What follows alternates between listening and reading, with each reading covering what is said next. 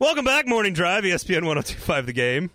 Derek Mason, Braden Gall, Marquise Munson. I have no idea where Nick is. I think Nick went to his office. His Twitter office. Yeah, he went to his Twitter office. Adam Bingen from The Athletic will join us here in just a few minutes. The college football playoff rankings come out last night.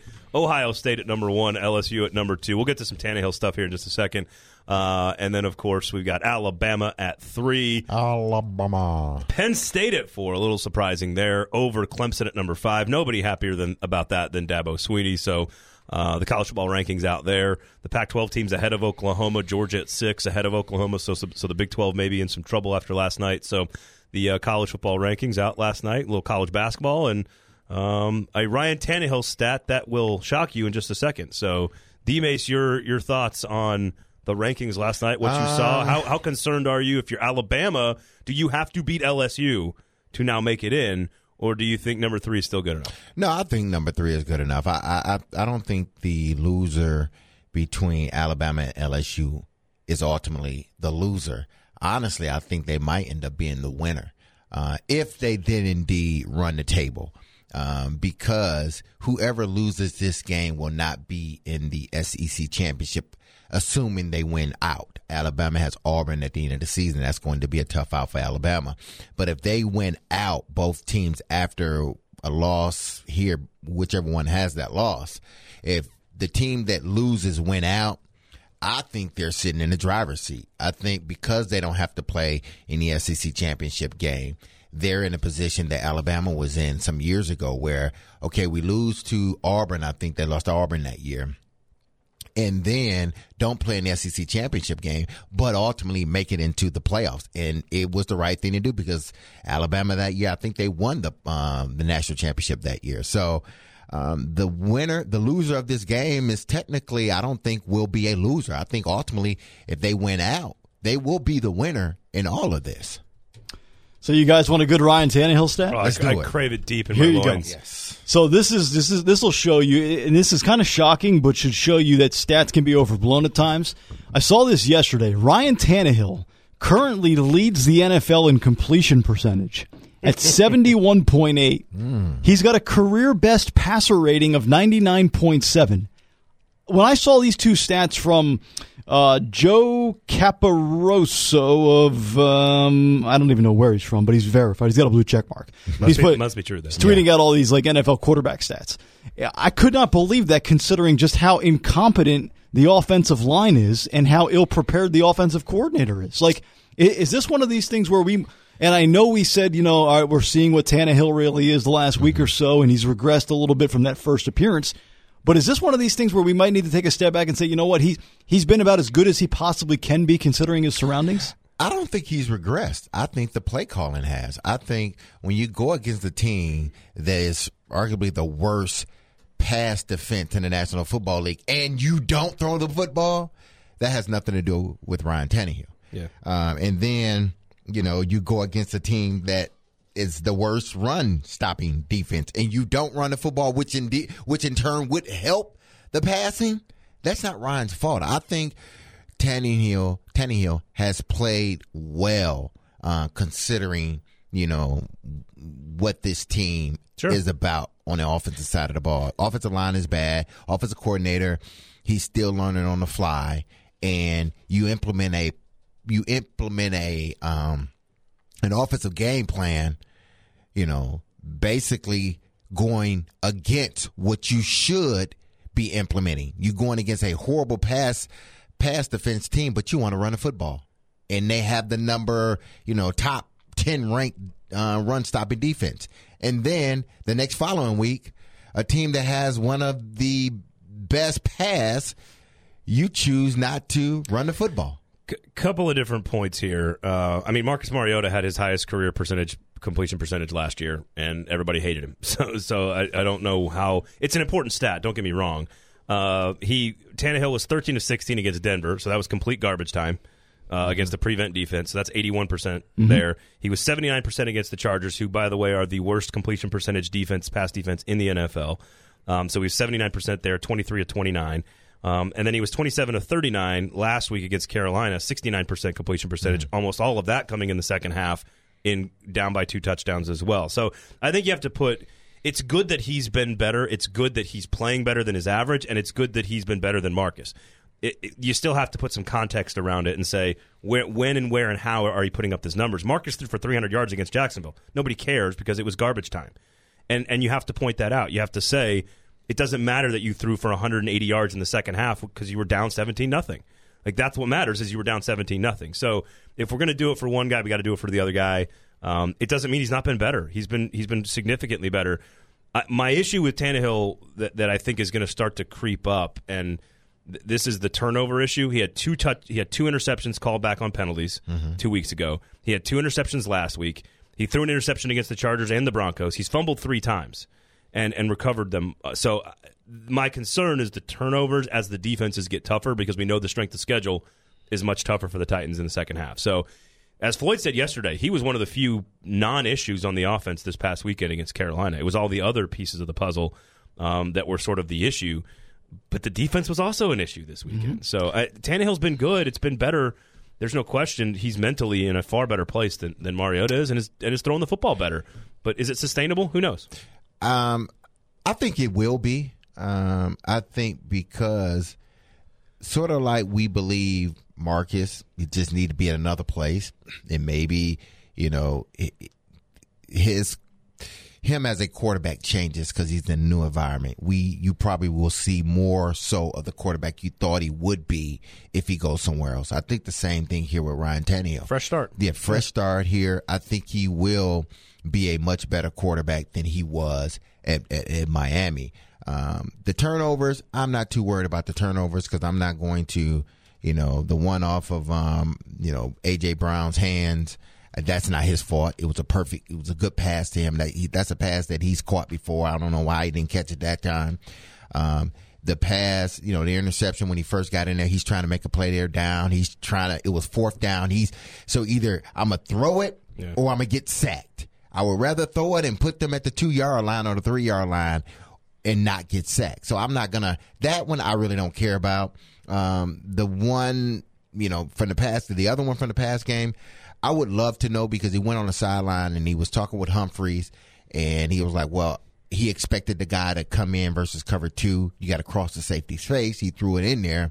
That's the same thing with Winston the week prior when he was playing against the Titans. He expected the guy to cross the guy's face and he's throwing it in there and you're trusting that you're going to do what you're supposed to do when you're supposed to do it. And it didn't happen, but it's on Ryan. And with a new guy at receiver in Khalif, he can't expect Khalif to know maybe what Humphreys would have known. So maybe maybe don't even throw the pass. Maybe look outside and throw it to a guy outside. You know what's really funny about the A.J. Brown off his hands? You know what play it reminded me of? What? Was the 4th and 2 throw from Mark. Was it against the Colts? The 4th and 2 play, remember? On the 40-yard line. He dropped. Read the safety on the right side, threw it to A.J. Brown on a quick slant, was wide open, hit him right in the hands, and it bounced off. Dropped, yeah. I'm sitting there going, well, we hammered Arthur Smith for the play call. We hammered Mariota for the throw. We hammered A.J. Brown for dropping it. And I didn't hammer. Oh, yeah. I just mean as a giant collective, we sort of said, what are you doing calling the slant play on 4th and 2 with a rookie? We kind of questioned the play call. Then we blamed Marcus for throwing it a little too high and too hot, and A.J. Brown sort of gets a pass in that situation. Well, now Tannehill's in there, and it's all A.J. Brown's fault. So I think there's, you can look at those plays, and again, I thought we overreacted to that play call and that interception or that dropped pass from A.J. Brown with Marcus, and we can overreact with this as an interception because it's not Tannehill's fault. It's clearly not his fault. It went off. He hit A.J. Brown right in the hand. So you got to make that play. And I just am concerned that he's got 4 interceptions. 2 of them have been called back. So he's thrown 6 technically, and he's fumbled 3 times. That I'm just pointing out that's something that you should, even though he's been better, very clearly been better, that is something they need to be careful of. And he's got to get rid of that part of the game, whether it's A.J. Brown's fault or not. That part of this needs to – otherwise, this team's already facing an uphill battle. They're not – every game they're basically scrapping and clawing to get to 20 points to try to win, whether it's Tannehill or Marcus. And so you can't have mistakes. Right now, your chance to win a 4-pack of tickets to Blue Raiders football as MTSU hosts Rice at Floyd Stadium on Saturday, November the 16th. Just be caller number 5. Excuse me, 615-737-1025. It's emotional. It is. Floyd Stadium and Rice. It brings back memories. I got something I know you're going to like here, Nick. That's emotional. You might get emotional, but not Whitney Houston. No, baby. I found the limits on my Xfinity X1 voice remote last night, Nick. I asked for Maction. I pushed the button on my remote and I said Maction, and it didn't know what I was talking about. So I found the limit on what the Xfinity X1 voice remote can do. But you know what it gave me? It pulled up all these action movies. And so I ended up watching Hot Tub Time Machine last night, which I have not seen yet. It is exceptionally good. So even when Xfinity, again, it doesn't know Maction because Maction is just sort of like an internet term. It knows everything else. And even when I say something it doesn't know, it still brings me up good options to watch last night. So I've got the playoff rankings in the basketball on one TV, and I've got Hot Tub Time Machine with Rob Corddry acting like a complete knucklehead, who is absolutely brilliant in that movie on my other screen, having a great time because Xfinity X1 voice remote takes care of you. Even when it doesn't know what you're asking for, it still delivers something quality. That's what Xfinity does for you. Makes your life simple, easy, and awesome. 1-800-XFINITY is the phone number. Xfinity.com is the website. Or pop into a store today for more details. Developments on the tattoo front, folks. Whoa. Yes. So we mentioned on this show yesterday that Willie and Mace and all the guys on Fox Sports Tennessee brought up the tattoo thing with Dan Lambert and my self-professed love for the power play success. Now, we actually have the audio, but we've also I've also come across a tweet that brings up an interesting question for discussion. But let's first, this was the audio courtesy of the good folks at Fox Sports Tennessee on the pregame show a few nights ago. I feel like those numbers are encouraging enough that more goals are coming in the future. Now, it's pretty interesting. Our flagship radio station, 102.5 The Game, the morning show host Nick Kale said he's in love with how the Predators are going about this power play, so much so that if the Predators move up into the top 5 in the league in power play goal percentage, he'll get a tattoo on his back of assistant coach Dan Lambert. So there's incentive for the guys. That is amazing incentive. I love Kale, that. There you go. All right. Well, it's determined that it's the back now. First of all, he's already put the stamp on your back there, buddy. Yes. He's already done that, which that was not decided. I think Nick Kale gets to decide where to put it on his body. Correct. I think it should also be dependent on how high they finish in the power play rankings. And one thing Willie did not say there, he got a little incorrect. Weird Willie. It was. It's not if they work their way into the top 5. They have to finish at the end of the season in the top 5 in the power play. Now they are working their way towards that. I do believe that we should have a chart build a chart. What the hell's wrong with me?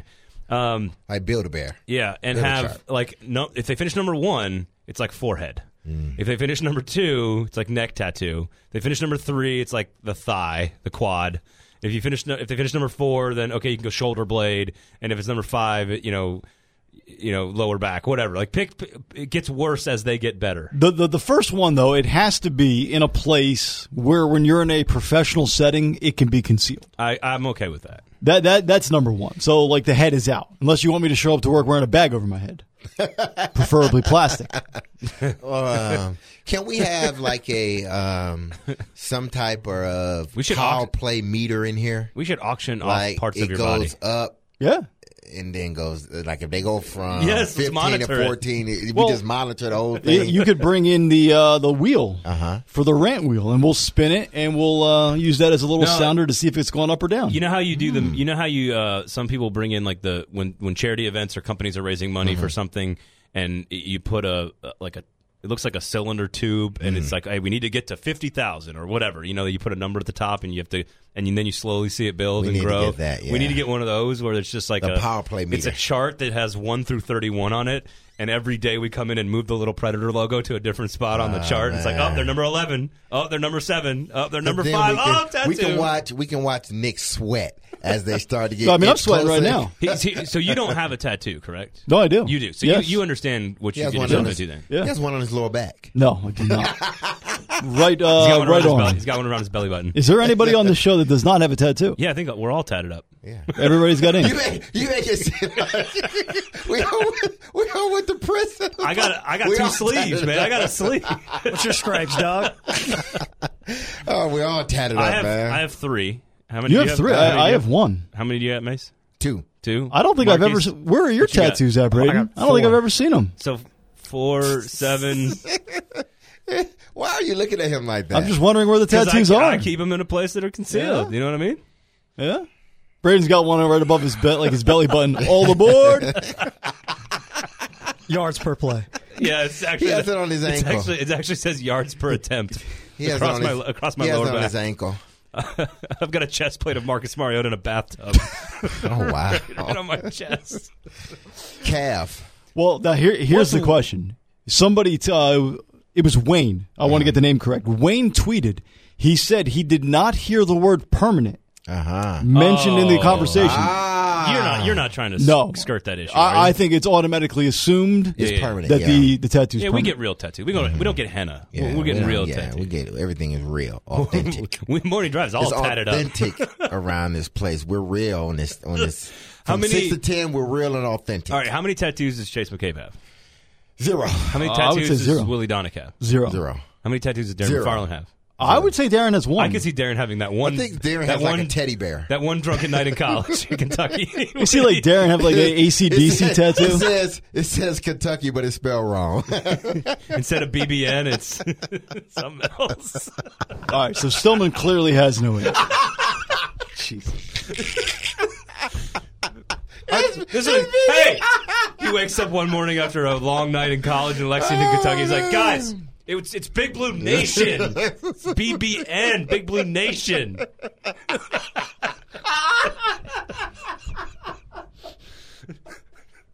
What? What do you guys think I'm talking about? You guys think Floyd has a tattoo? I say no. I say no to. He doesn't. But Floyd is the type that got like a tattoo on his thigh. I'm just, yeah. I just think it's like, and it's a picture. It's like his wife's face. Here's the thing. I was just curious. I think the 4 of us have more tattoos than all the other shows combined. I think Marquise might have more than all the other shows combined. Man, good lord. Because we are all tatted up. Well, Mace, you have more than Braden? I just No, have he's got 2. I got have 3. 2. One on each arm. Marquise has the most with 4. I thought about getting a sleeve. I think that was sort of kind of like midlife crisis. Like instead to of a me. sports car. Yeah, instead of a sports car, I would get a tat. I thought about it, and I'm like, man. And I thought about it for like 4 or 5 months. Because if you have a even though I'm sleeve, not 50, but I still thought about it. if you have a sleeve though, like you instantaneously have an image of other people have an image of you the second you walk into any Absolutely. location. If Thug you've got a life, sleeve, baby. Well, no, not that. It's just, I mean, you're either Hardcore. you're either like a hipster musician or a bar. Like there's an instantaneous judgment that happens, being a right? bartender, and I think we're moving past those types of Yeah, judgments. we should be. But don't you have to have some sort of like physical presence? Like you can't be like a real skinny rail and have a sleeve. That's all. Every musician is like Yeah. that though. It doesn't look good though. Yeah, it doesn't look Hello, good. me here. That's No, me. you gotta- like you're The not Rock. emaciated or whatever. The Rock, when The Rock left wrestling, he got a lot of like family tribal stuff for his like Samoan background. And he's got a Samoan sleeve that goes down to the elbow, And it's on his through chest, the too. shoulder, through the chest. Yeah.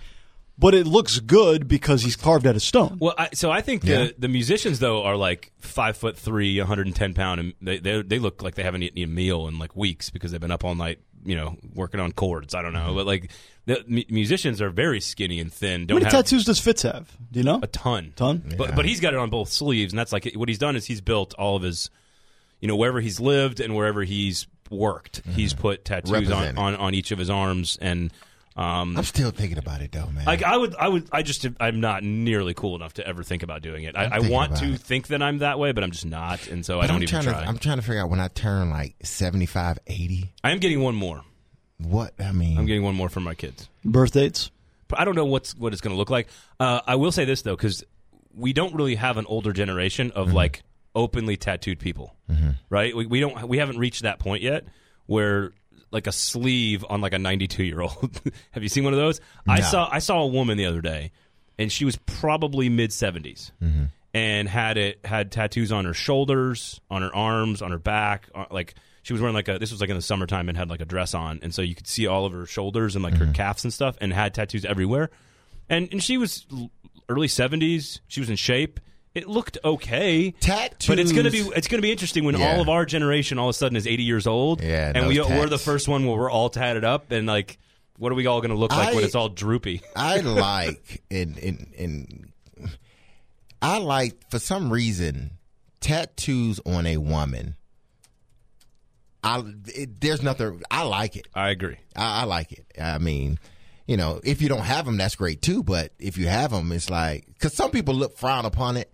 No, I got no problem. Some people are like, I don't want. No, I think it looks nice. Okay, here's a question. I want my bartenders in Nashville to have tattoos. Exactly. Here's a question: how many? The guys need mustaches. The women need tattoos. Because we know, like when we talk about sports, we know basketball. They have tats. I think they probably are the most tatted people in the world. We're also showing the most skin. Exactly. Yeah, you're right. Athlete. Do you think hockey players? What do you think the percentage of hockey players with tattoos? A lot of tattoos. Yeah. You think? Mm-hmm. Yeah. Oh yeah. Man, I've always wondered that because you see them like football and really basketball, not as much as baseball, but what's the hockey. What's the difference? Let's change the subject from sports to something far more lighthearted. Race, culture. Is it different? Is early tattoo like black culture? You two of you guys. What's the difference? I don't know. Tattoos. I think it's sort of like a rite of passage, sort of like when you're young. When you get a certain age, you want a tat. Like, I mean, I made a mistake of getting mine when I was 18. So, I didn't get my tattoo until I got to college. Yeah, mine was when I graduated high school that summer. That was basically mine too. Mine was actually 21. That was my 21. Nick and I were younger than both. So it's almost like a rite of passage. Like I can do what I want now. Yeah, that's true. Because I damn sure wasn't getting when I was living in my mom and dad's home. Yeah, because I didn't drink or get tattoos until I was 21. So I was a rebel after that. Kind of like me too. Well, I got mine on my 18th birthday. Okay. And I was moving out of my parents' house like that month. You was like a rebel. I was like, take this, Mom, Dad. It's like 1 inch by 2 inches. It's like this tiny little thing. And when I got my tattoo, because I got it my freshman year that summer, a bunch of us on the team went and got tattoos. That's what we did. But I never took my shirt off because it was on my arm, my left bicep. I never took my shirt off around my parents. Never, for like the longest. Because I didn't want them to see it. Yeah. And then once I got older, it was like, wear a tank top. It didn't matter. I waited till my 18th birthday so my parents couldn't say no. So you can't say no. Big Finish coming up at 9:45 this morning. Adam Vingan coming up next. Nice little stick save by D-Mace there. You almost dropped an entire smoothie of berries all over the computer. Bad. There you go. Back after this, Adam Vingan talking all things Preds next. Predators back in action tomorrow night, game 2 of their 4-game road trip. Looking forward to that. And right now, talking all things Preds is our buddy Adam Vingan from The Athletic. Adam, we appreciate a couple of minutes. How you doing this morning, pal? I'm good. How are you? We are doing well. I don't know if anybody is doing as well as Nick Bonino right now, and that's where I want to start. 4th on the team in points this season. The guy has 8 goals. He's been flat out a power on the offensive end of the ice. How surprising is this to you, and really is he capable of keeping this up? Maybe not at the pace of 36 goals or whatever the math comes out to be, but can he be more than we expected this year on offense? I am a bit surprised, and as you'll recall, during the course of the summertime, I regularly said, whether it's on your show or wrote on The Athletic, that Nick Bonino was the beneficiary of some fantastic puck luck last year. That his numbers last year, I believe he had 17 goals and 35 points, were the product of inflated shooting percentage and save percentage. And this year, it's kind of the same. I will tip my cap to him. He has had a really great start to the season. I never thought we would say at any point in early November, or actually at any point during the season, that Nick Bonino would be the team's leading goal scorer with 8 goals. But he is shooting 33.3% at 5-on-5. That is going to regress. He is, again, among one of the luckiest players in the league, and that's quantified by combining a team's on-ice shooting percentage and save percentage. So the team's shooting the lights out when he's on the ice. He's getting good goaltending when he's on the ice. So his numbers, again, are slightly inflated by some of the luck that he's been getting. But he has been really strong. His line with Grimaldi and Smith has been really good since they've been together. And you can't complain ultimately about scoring 8 goals in 15 games in the way that he's helped this offense. What about Pekka Rinne? He's obviously off to the best start in franchise history. Are you seeing anything different from him? Is it just a great offense? Is he more relaxed because he knows he doesn't have the pressure to pitch a shutout every night? Just explain maybe how good of a start he's had relative to a lot of other really good years. Well, I saw yesterday after the game that, as you mentioned, he's 8-0-2 through 10 games, which is a franchise record for the longest season opening point streak by a goaltender. He also became the first goaltender in league history to post a season opening point streak of at least 10 games at the age of 36 or older, and he just turned 37 over the weekend. I can't say I'm seeing anything specific that's different about Pekka Rinne. I just think he continues to defy logic and age by continuing to play at such a high level at such an advanced age. And goaltenders at his age really should not be playing the way he's playing. But he's been fantastic. We've seen a couple of rough games over the course of the start, even with the 8-0-2 start. I think of the game against Calgary where they blew the 4-1 lead in the third period. It wasn't a good team game overall, but that was probably his weakest game as well. But I just think he continues to show that even at a freshly 37, he's one of the best goaltenders in the league. In terms of mechanics or his approach, I can't say I see anything different than what I've been seeing for the past several years. Another guy, Adam, who seems to have gotten himself back on track is Kyle Turris. Do you think what we're seeing now, is more indicative of what he will continue to be? Because we're trying to figure out, has he lost it? Will he ever return back to form before he got here? But now it seems like this season early on, he's picked up everything and he seems to be playing like the guy the Predators hoped they were getting when they made the trade. Right. And that trade, by the way, was 2 years ago yesterday, if you can believe it, the 2-year anniversary of the Kyle Turris trade, which also included Matt Duchene going from Colorado to Ottawa. Anyway, Kyle has 8 points in 15 games. He scored one of the 6 goals for the Predators against the Red Wings the other night. And I think we're finally seeing him get a fair shake. There were some line changes before the game against Detroit, and Kyle Turris graduated to the quote-unquote second line as the center, with Mikael Granlund being bumped down to the quote-unquote fourth line. Feels like Mikael Granlund is the new Kyle Turris. But I think you're seeing a healthy and a revitalized Kyle Turris. We talked during the summertime about his performance at the World Championships and whether or not we should make something out of it. I really do think that had a significant effect on his mindset as he prepared for the season over the summer. I think if he doesn't have that experience, I think the start to a season might be a bit rougher. But he seems to be back to the Kyle Turris we know he can be. He's riding some confidence. He's getting playing time with players that complement his skill set. I think the Predators would still ultimately prefer to find a way out of that contract just because they have a lot of tough decisions to make, and a $6 million cap hit would, getting rid of a $6 million cap hit would go a long way in fixing some of those issues. But with the way that Kyle Turris is going right now, why would you want to trade him? He really has been an asset to this team, especially with some early injuries that they've dealt with in the first month of the season.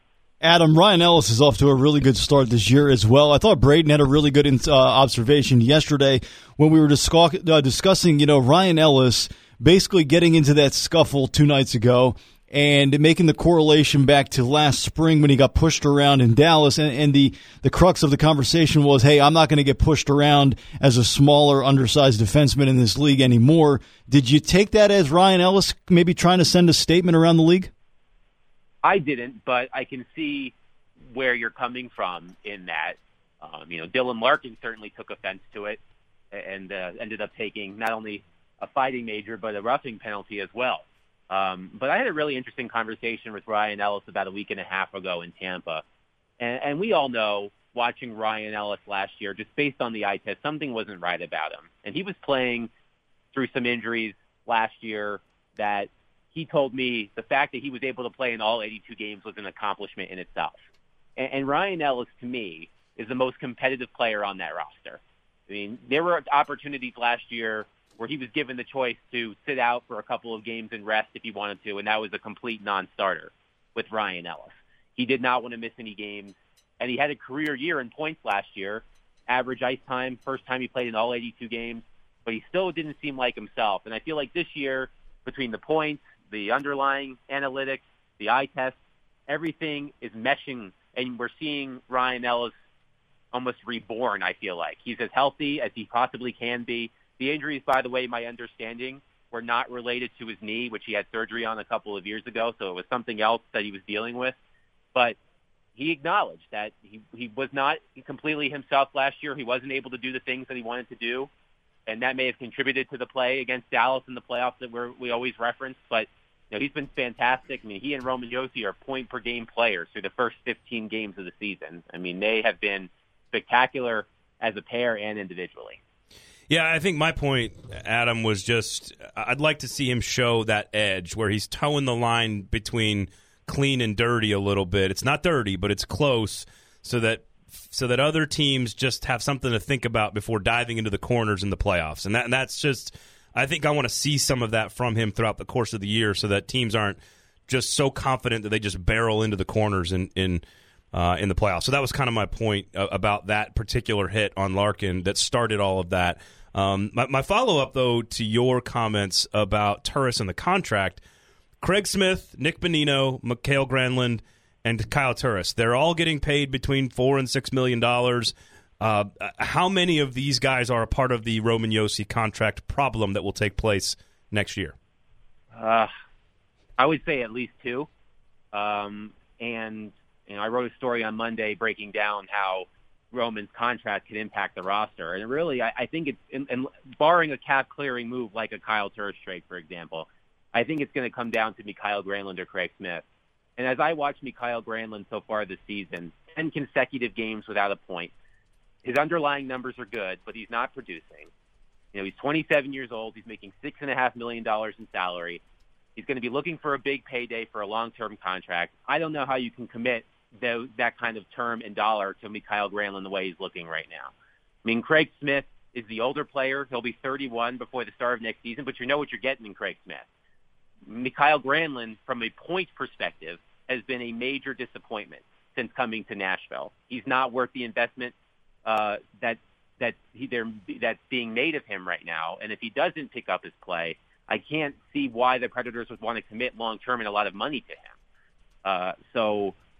I'm really curious to see how that goes. In terms of Craig Smith, I know that his agent met with Brian Poyle, assistant general manager, late last week to have some early conversations about Smith's future and a potential contract extension, but nothing past that.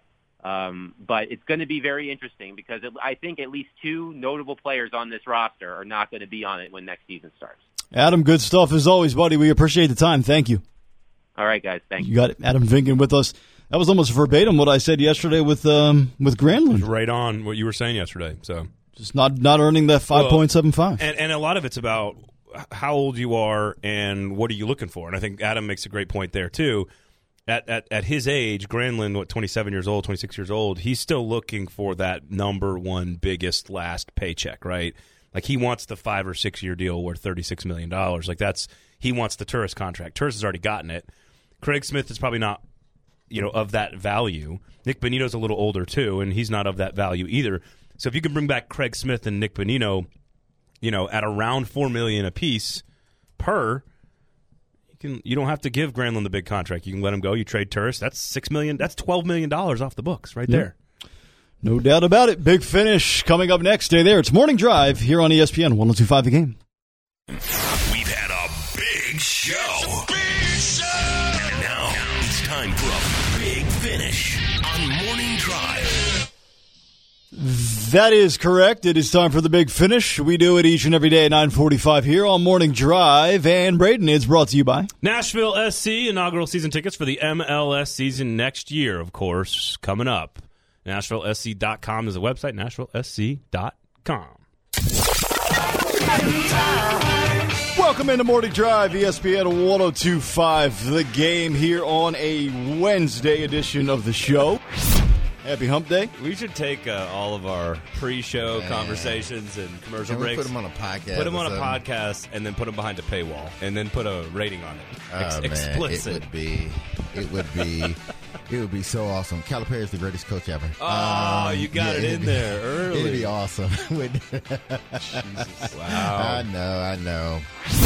So your thoughts, your first reaction, Ohio State 1, LSU 2, Bama 3, Penn State 4, and then the guys on the outside looking in was what? Clemson 5, Georgia 6. First reaction. Number one for me is if I'm Dabo Swinney, I am the happiest dude on the planet. Mm-hmm. I am the happiest dude on the planet. If I'm Dabo Swinney, I could not be happier. I think Reese Davis said it last night. The most excited guy to see Clemson pop up at 5 is Dabo Swinney. Because he's going to take that and he's going to plaster it all over the facility and say, look at this, boys. 25, 26 straight. You're winning by 35 points a game. You got the best player in America. Nobody trusts you. Nobody believes in you.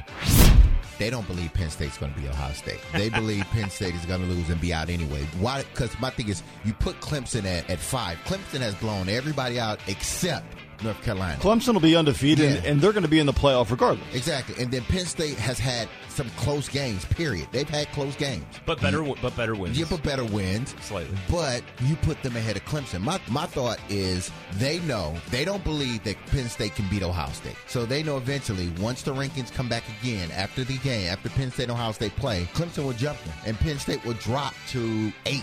Well, and they'll feel justified this week if they beat Minnesota. I ticked off Penn State fans last night on Twitter. I said that Clemson would beat Penn State by 17 points on the neutral field. Yes, I think so. You know who I feel bad for is NC State. Oh, yeah. This week, NC State is at home against Clemson. NC State's a 32.5-point underdog at home to Clemson. Clemson's going to come in disrespected, not being in the playoff. I'm telling you right now, people listen to me. Lay the points. Listen to me right now. If you've ever listened to me for one thing, just listen for this. Find your bookie and bet Clemson for everything you own. They will win by 50, and they will destroy NC State to stick it right up the committee's keister. D-Mace dissection today. You going to dissect Derek Mason? Is that your All-22? I think he's still in the laboratory. I think I'm in the laboratory. My computer went bonkers yesterday. Oh. Yeah. Dude, all the sponsors are going to be pissed. Yeah. My lab, man. I mean, I had a little fire in the lab yesterday. You get a little rust on the scalpel. Yeah, one of the techs, was messing around and spilled something, on the computer while I was in the back working. He's like that fat guy from Jurassic Park. Yeah. He just, I don't know what he was trying to do. He's trying to. But he ended up, I think he was drinking a Coke and eating a honey bun, Trying to steal that dino DNA. And he knocked over his Coke into the machine, man. And I came running out, and I'm like, what are you doing? He's got ink on his face. Yeah, it's just like so. Do you realize what you just done? Tim Brando from Fox Sports. Alabama's got to win because if they don't win, they can't get in. Really? No, that's such a joke. No, Alabama is a brand name. Alabama looks good in warm-ups. Alabama's got all these championships. If Alabama loses to LSU in a close game, don't tell me they can't get in the college football playoff. Yeah, I agree. I mean, please, Alabama. If you're going to say Ohio State is number one because of an eye test, then how the hell is Alabama suddenly out if they lose to LSU? I don't buy that. I just don't. This thing is going to come back down to the teams that we can always predict are going to be here. As long as we're at 4 teams, this is what we're looking at. Brands matter. We welcome in the head coach of Vanderbilt, Coach Derek Mason. I believe Dan Mullen is one of the best play callers, in college football right now, just because he finds ways to get matchups. And, that's what's going to be critical in this game. Watching Trask stand in the pocket. How are they going to formation you? How are they going to get you in on balance? And they're looking for the one-on-one matchups. Is there anybody on the show that does not have a tattoo? Yeah, I think we're all tatted up. Everybody's got ink. You make it seem like we all went to prison. I got 2 sleeves, man. I got a sleeve. How many? 6 to 10, we're real and authentic. All right, how many tattoos does Chase McCabe have? 0. How many tattoos does Willie Donick have? 0. How many tattoos does Darren McFarland have? I would say Darren has one. I could see Darren having that one. I think Darren has like a teddy bear. That one drunken night in college in Kentucky. You see, like Darren have like an AC/DC tattoo. It says Kentucky, but it's spelled wrong. Instead of BBN, it's something else. All right, so Stillman clearly has no answer. Hey! He wakes up one morning after a long night in college in Lexington, Kentucky. He's like, guys, it's Big Blue Nation. BBN, Big Blue Nation. No, yeah. My jungle love. You know who this is? This feels like a Detroit Rock City party in like 1992. It's not Whitney. 1988. No. Man, it's the time, man. Morris Day and the time. Day. Oh, yeah. Jungle love. Oh. You would be like blaring this out of the house, and Mr. Bruno would come out and start yelling, Mason, turn that down. Turn that damn radio down. What was Mr. Bruno? Boy. Mr. Bruno, in my head, has a rocking chair on his front porch, and he listens to the blues. Old Chicago blues. And he just sits up there, and he just yells at people.